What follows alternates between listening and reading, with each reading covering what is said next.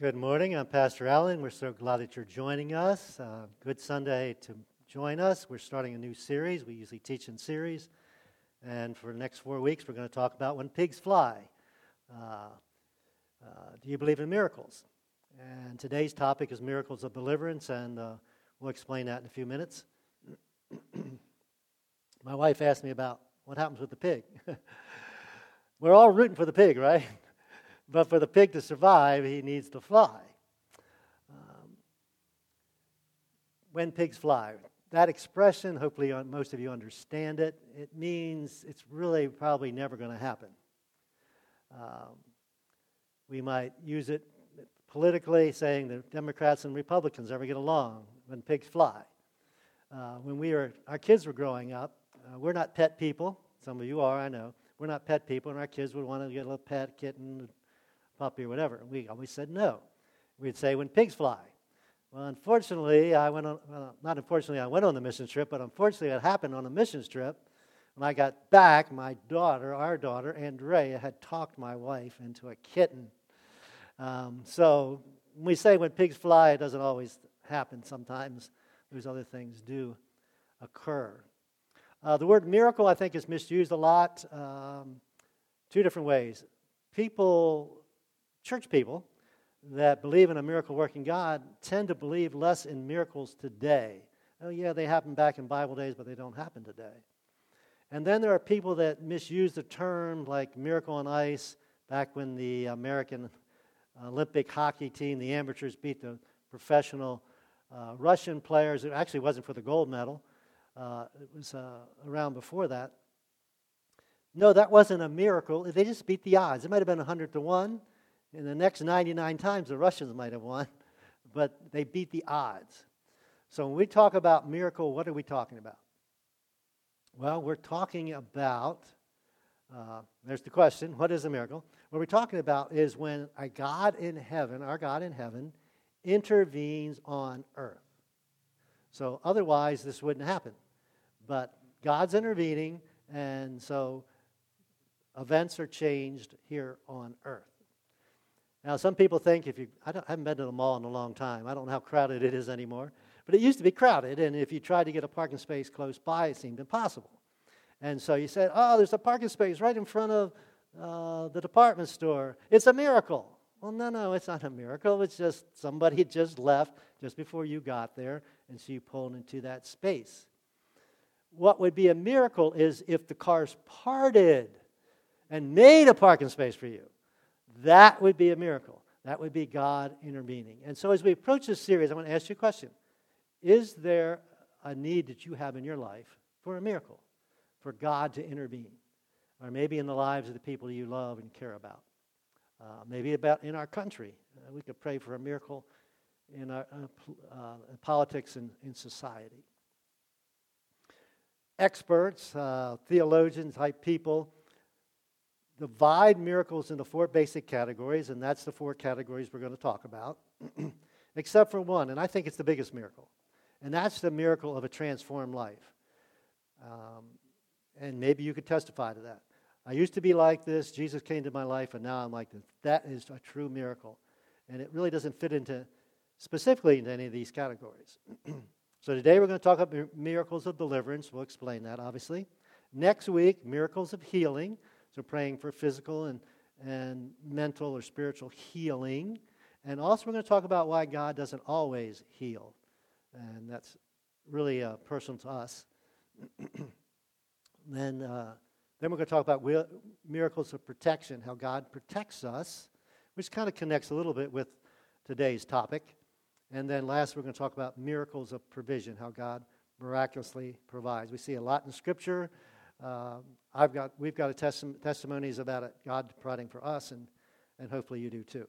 If you're not a Jesus follower, this all might seem a little kind of strange or weird, especially today's topic.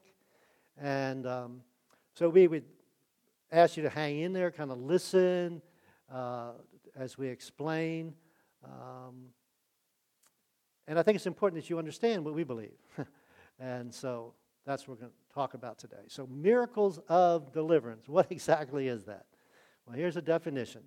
When God does miracles over the forces and powers of darkness. Now, you may not even believe in that.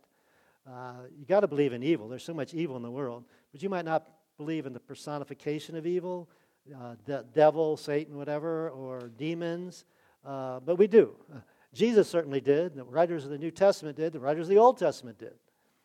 And someone has said the greatest trick that Satan has performed is getting the people to believe he doesn't exist. So we truly believe he exists. Our main text is going to come from Ephesians. Paul wrote this. He established a church there, and he's later writing to this church in Ephesus. And at the end, he's saying a final word. So I've written this in this, words of encouragement, instruction, teaching, and so forth. At the end, he says, okay, this is the final word. And I think final words are important. I think he wanted to make sure they understood this, believed it, applied it to their lives. Maybe they would forget some of the other things, but please don't forget this. So he thought this was really important. He said, be strong in the Lord and his mighty power. Now, you and I aren't strong. We might think we are. Hopefully we don't. We're not strong in our own self. In fact, I call willpower will weakness. Because our willpower just doesn't work, does it? Eventually it runs out.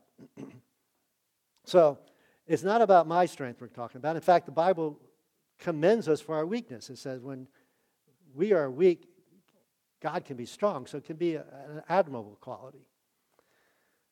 Consequently, put on all of God's armor so that you will be able to stand firm, so have power, against what? All the strategies of the devil. The devil has a strategy. He's got a plan. It's deceptive. He's sneaky. He's not, sometimes he comes out right out in the open, but most of the time he's not. Now I want to give you a historical illustration, hopefully it'll help you understand this fight. We just celebrated the end of World War II 75 years ago this week. But that was in the Far East. In Europe, it ended a few months earlier. But I want to go back to World War I. Most of World War I was fought in France, a battle between France and Germany. The British were involved, the United States eventually, etc. So after that, the French thought, we're not going to let this happen again. We're going to make sure that the Germans can't invade our country. So the Maginot Line was built, named after the defense minister or whatever. And so for the over 200-mile border between France and Germany, in the 1930s, they built this line of defense, this massive concrete line. We have a picture of some of it, looks like today. It had over 350 gun emplacements. It had over 100, we call forts. It was built of concrete. It had an underground railroad. It had modern technology. The forts actually and the soldiers had air conditioning. I didn't have air conditioning until 1989. In the 1930s, these soldiers had air conditioning. So the most modern technology, it would withstand attack by tanks or by planes. And so they built this and they felt they were safe. The French did. But what did the Germans do? They just went around it. They went through Belgium and went right into France. So what did the French do? They underestimated their enemy. They used the wrong weapons. These weapons didn't stop the advancing Nazi army. And they didn't understand the nature of the enemy, that the enemy was going to attack at the least resistance, and that's what they did. They didn't attack their defenses. And so you and I, as we deal with the strategies of the devil, we need to not underestimate him. That's why we're talking about it today. We need to use the right kind of weapons. We'll also talk about that. And we have to understand his nature. So, Paul goes on and says, all right, the reality is we are not fighting against flesh and blood enemies. You might think your enemy is that person you're arguing with on Facebook or the internet. You might think it's some in-law that you don't like, an ex-spouse, your parents, your grandparents, your kids, your grandkids. I don't know. But he said, no. Your battle's really not with them. It's with a more powerful and more insidious and more dangerous entity, and that's spiritual. We kind of are trapped in this physical world, but there's a more real world, is the invisible world. And so he puts it this way. He uses a trilogy just to get it across. He says it 3 times. Our battle is against evil rulers and authorities of unseen world. Can't see it. Against mighty powers in this dark world. And against evil spirits in the heavenly places. So that's what our battle is against, our primary battle. So I put it this way. Christianity is not a playground. If you became a Christian thinking life's going to be easy, it's not. It is a battleground. Think about it this way. The Bible describes you as an enemy of God if you're not a Jesus follower. You're at odds with God. You're not part of God's family. You're not listening to God. So consequently, Satan is in that same predicament or situation, and so you're kind of in the same boat as the devil is and his demons. So he's happy with you. When you become a Jesus follower, you're no longer at odds with God. You're no longer an enemy of God. You're a friend of God. You're a part of God's family. You're a child of God. So automatically, what does that situation what situation cause you to be in as far as Satan's concerned? You are his enemy. So he's going to fight against you and I. Now, so what is a demon? A demon is the equivalent of an angel to God. Angels are God's messengers, carry out God's work. They're supernatural beings created by God. We believe demons are supernatural beings created by God, in this case, fallen with Satan, to do Satan's work. So it's not your dead uncle that was mean and nasty. Just like angels aren't, relatives of yours that are going to be to heaven. These are separate created beings. I don't understand how that works, how they could fall. They evidently can't be redeemed. Jesus didn't die for them, the demons. And so they're about Satan's work. Now, 2 mistakes we make in this area, I believe, is one, to overemphasize this idea of demon influence. To overemphasize it. To see demons everywhere. To see demons, if this book falls off this table, a demon did it. If your car stops working, a demon did it. Behind every rock, every tree, there's a demon. I have problems with my finances. It's a demon's fault. No, it's not a demon's fault. You spent more money than you made. You've got health issues because you abused your body for 20 or 30 years. It's not a demon's fault. I mean, a demon can cause, we'll talk about that in a minute, can cause an illness, but most of it is, your fault. My problem with this is it falls into casting blame and not taking responsibility. So one mistake is overemphasizing demon influence, and the other mistake is we underemphasize demonic influence. Underemphasize it. We don't believe it exists. And again, Satan would love that to think, there's no evil activity going on around me. And that can be very dangerous. And that's why we want to talk about this. So what do demons do? Well, they do the bidding of Satan. What are 3 things? Could be more. I'm going to list 3. They tempt you to sin. Now, we tempt ourselves to sin sometimes. It's just our old sinful nature that Satan doesn't even need to be involved. But sometimes he does get involved. And we had an incident in Scripture where he came to Jesus and tempted him 3 times. I think with us it happens more like thoughts in our mind or whispering, saying, okay. And I think the biggest way is this. You deserve it.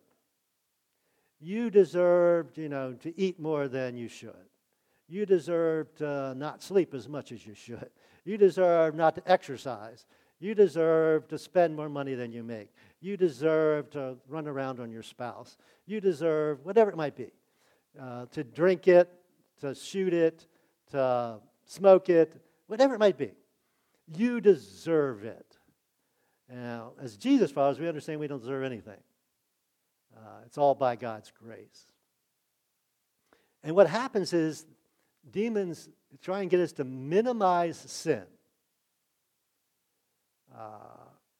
Again, you deserve it. It's no big deal. You don't have to do the right thing. You don't have to do the godly thing. It's all about you. But once we have stepped across that line, we have sinned, we've done harm to somebody, then demons maximize it. And we get these thoughts like this: oh no, you're a terrible person. God hates you. God can't love you. You're terrible. Well, that's not true either.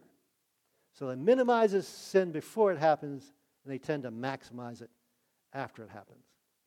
Another things demons do is they distract us from God's will.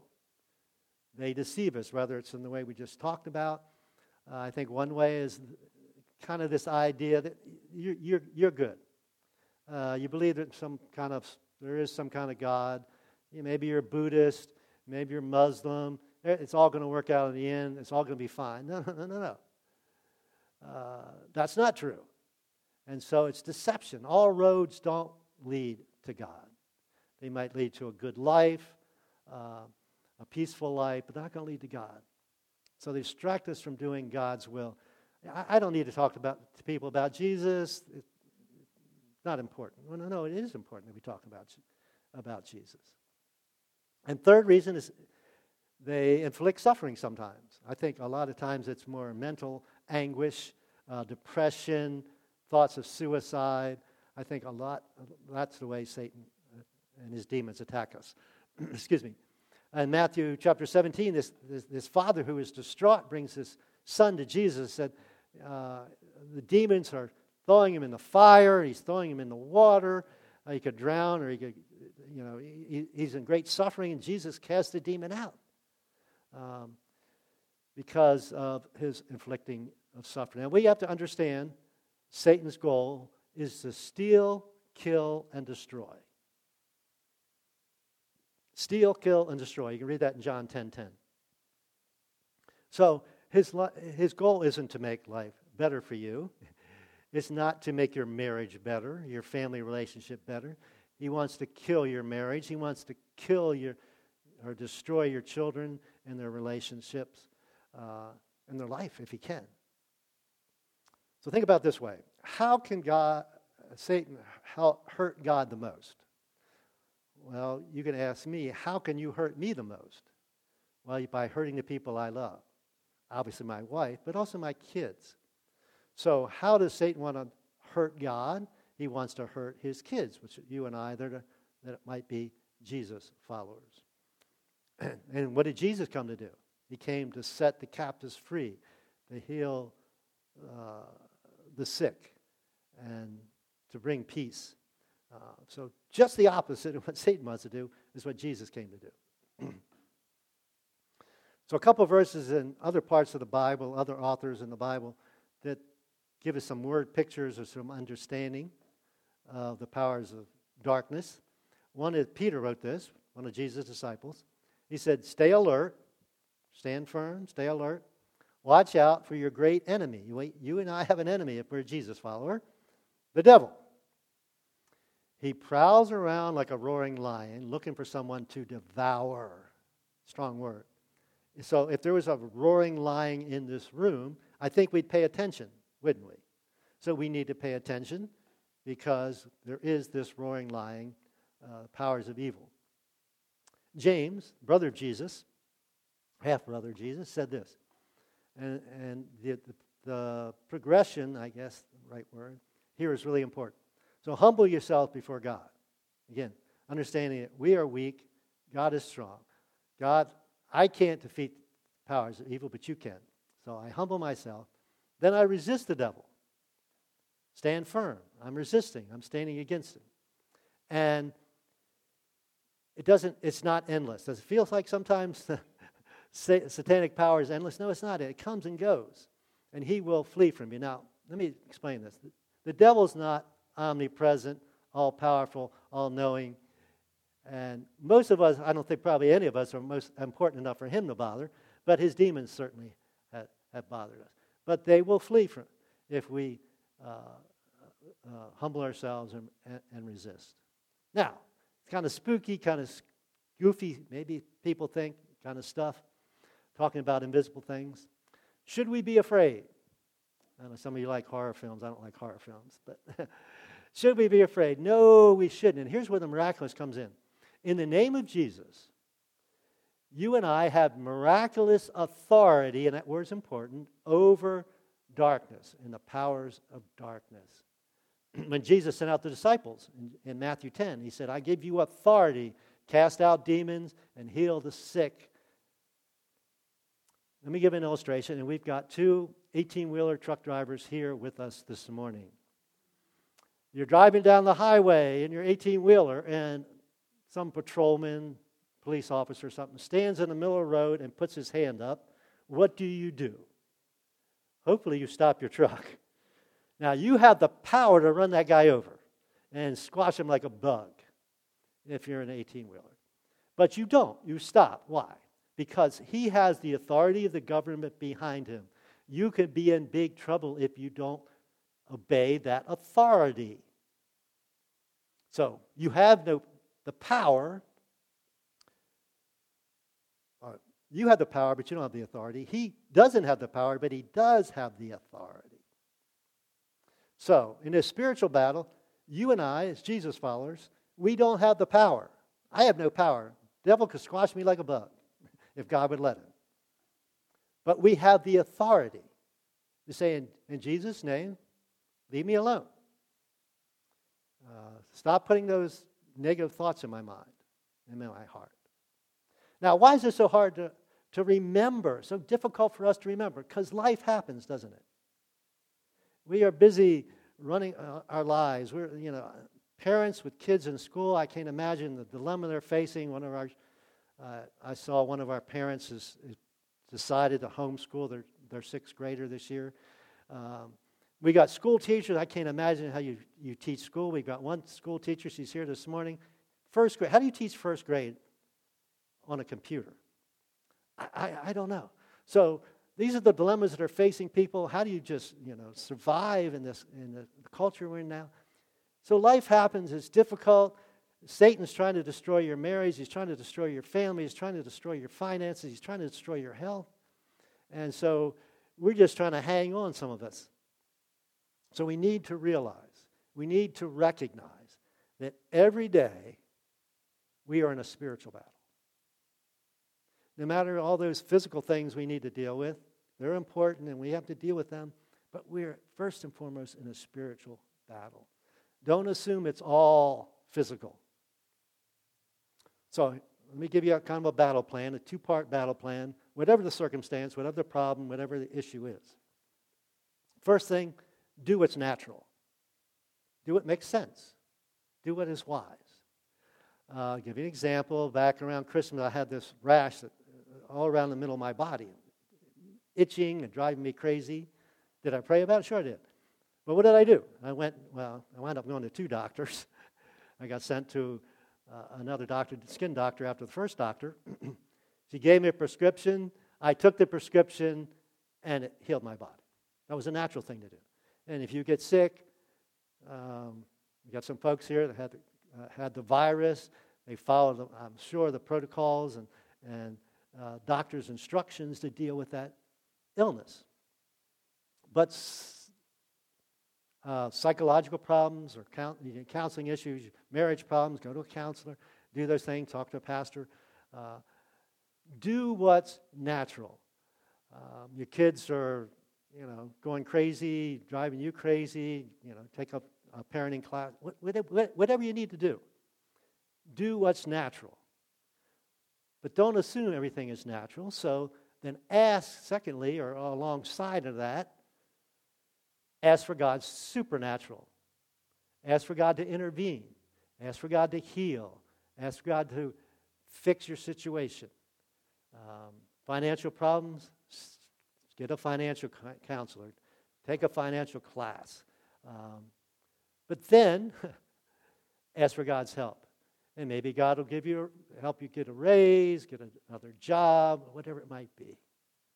Do what is natural and ask God to do the supernatural. Again, why do that?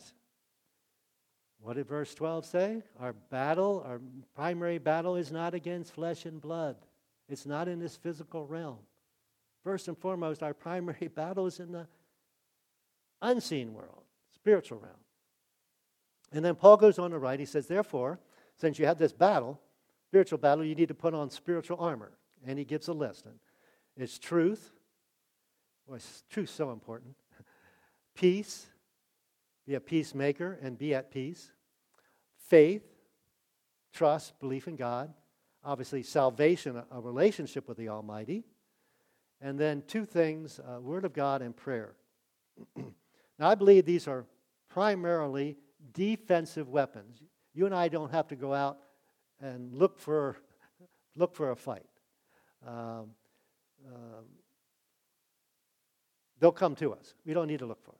Satan will come after us. So even the Word of God, which really is important, it can be used offensively, but it's described as a sword. A sword can be used defensively. So we are to stand firm. To me, that's a defensive action. And of course, pray. If this is a command, if you're a Jesus follower, again, no option, it's a command.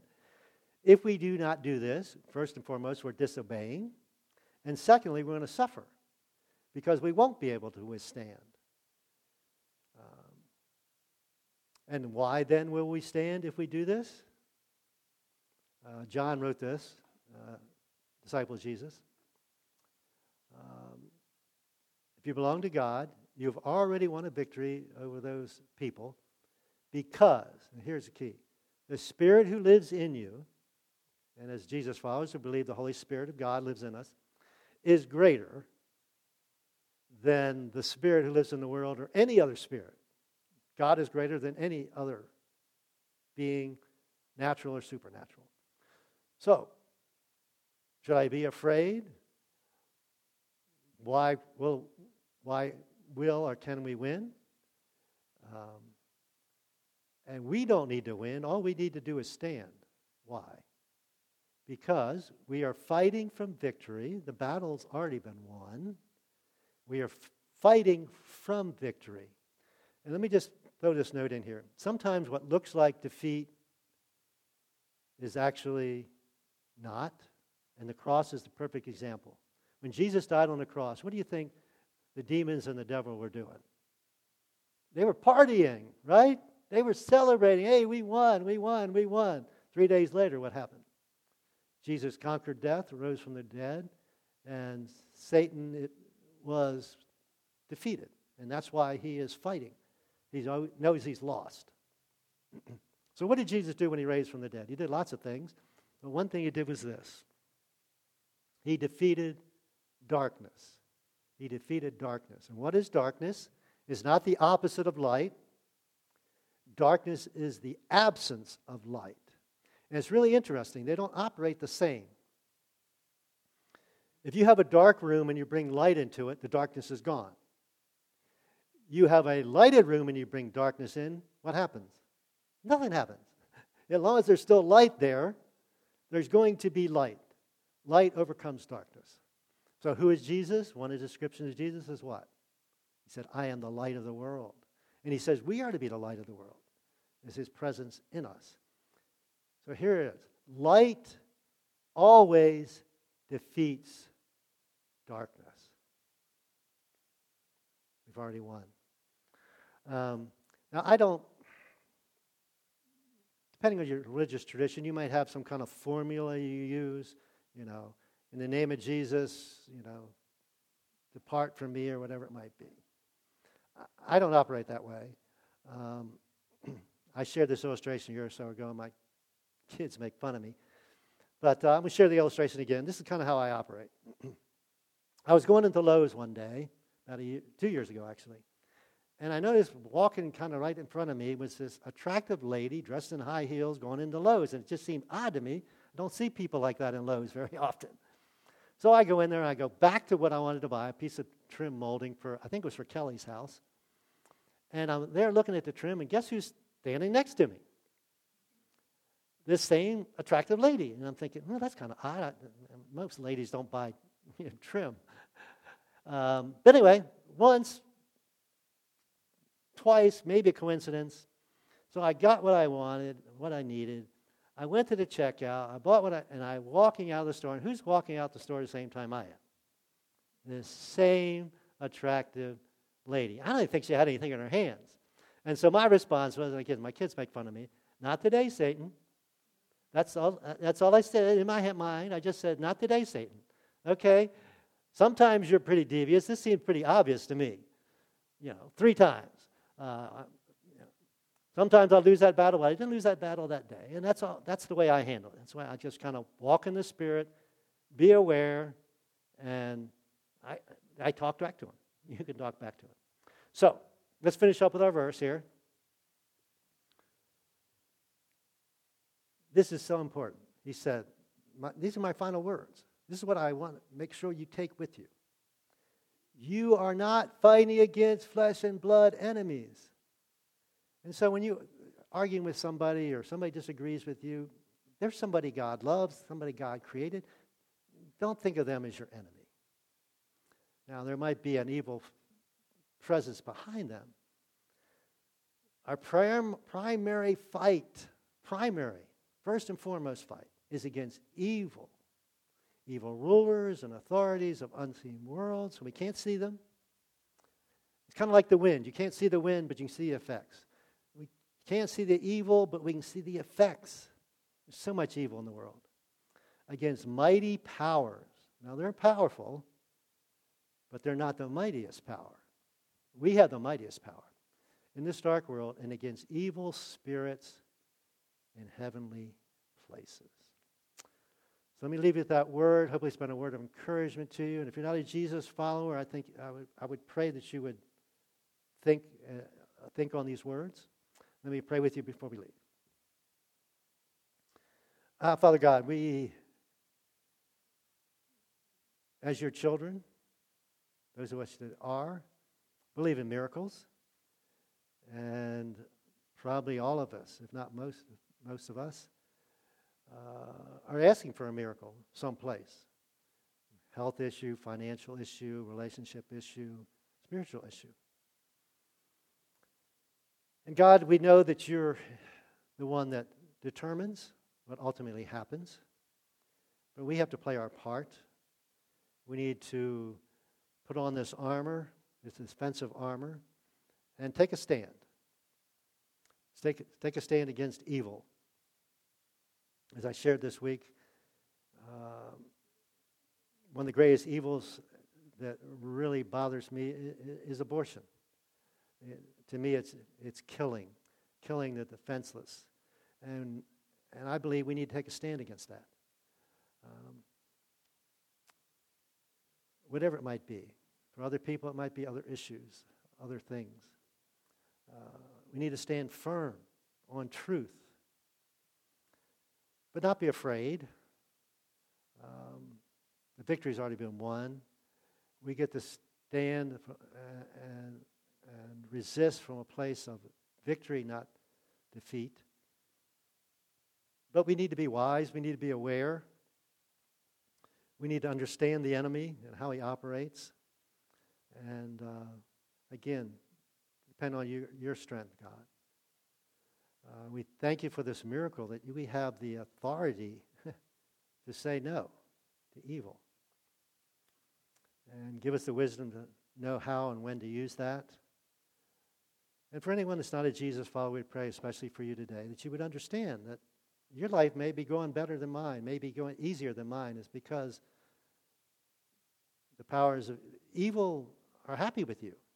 As long as you're not following God, giving your life, committing yourself to God, they're happy. But when you cross that line, you join God's family, and then you become an enemy of the evil. Not to be afraid. You enter in a relationship with God, that your sins will be forgiven. You have a relationship with the Almighty. You have a promise of eternity with Him and purpose and meaning in life. You don't need to live your life in defeat, but you can live your life in victory, even though the struggles will be there. So we pray that you would step across that line today, or you would at least move closer, that you would examine, you would check out the claims, the truth claims of Jesus. If we can help you in any way, let us know. Father, for anyone who stepped across that line, we pray a special prayer for them, that they will seek out help, support. They need that, whether from us or from some other source. And for all of us, we pray that we would understand and that we take serious that you are called us to a battle.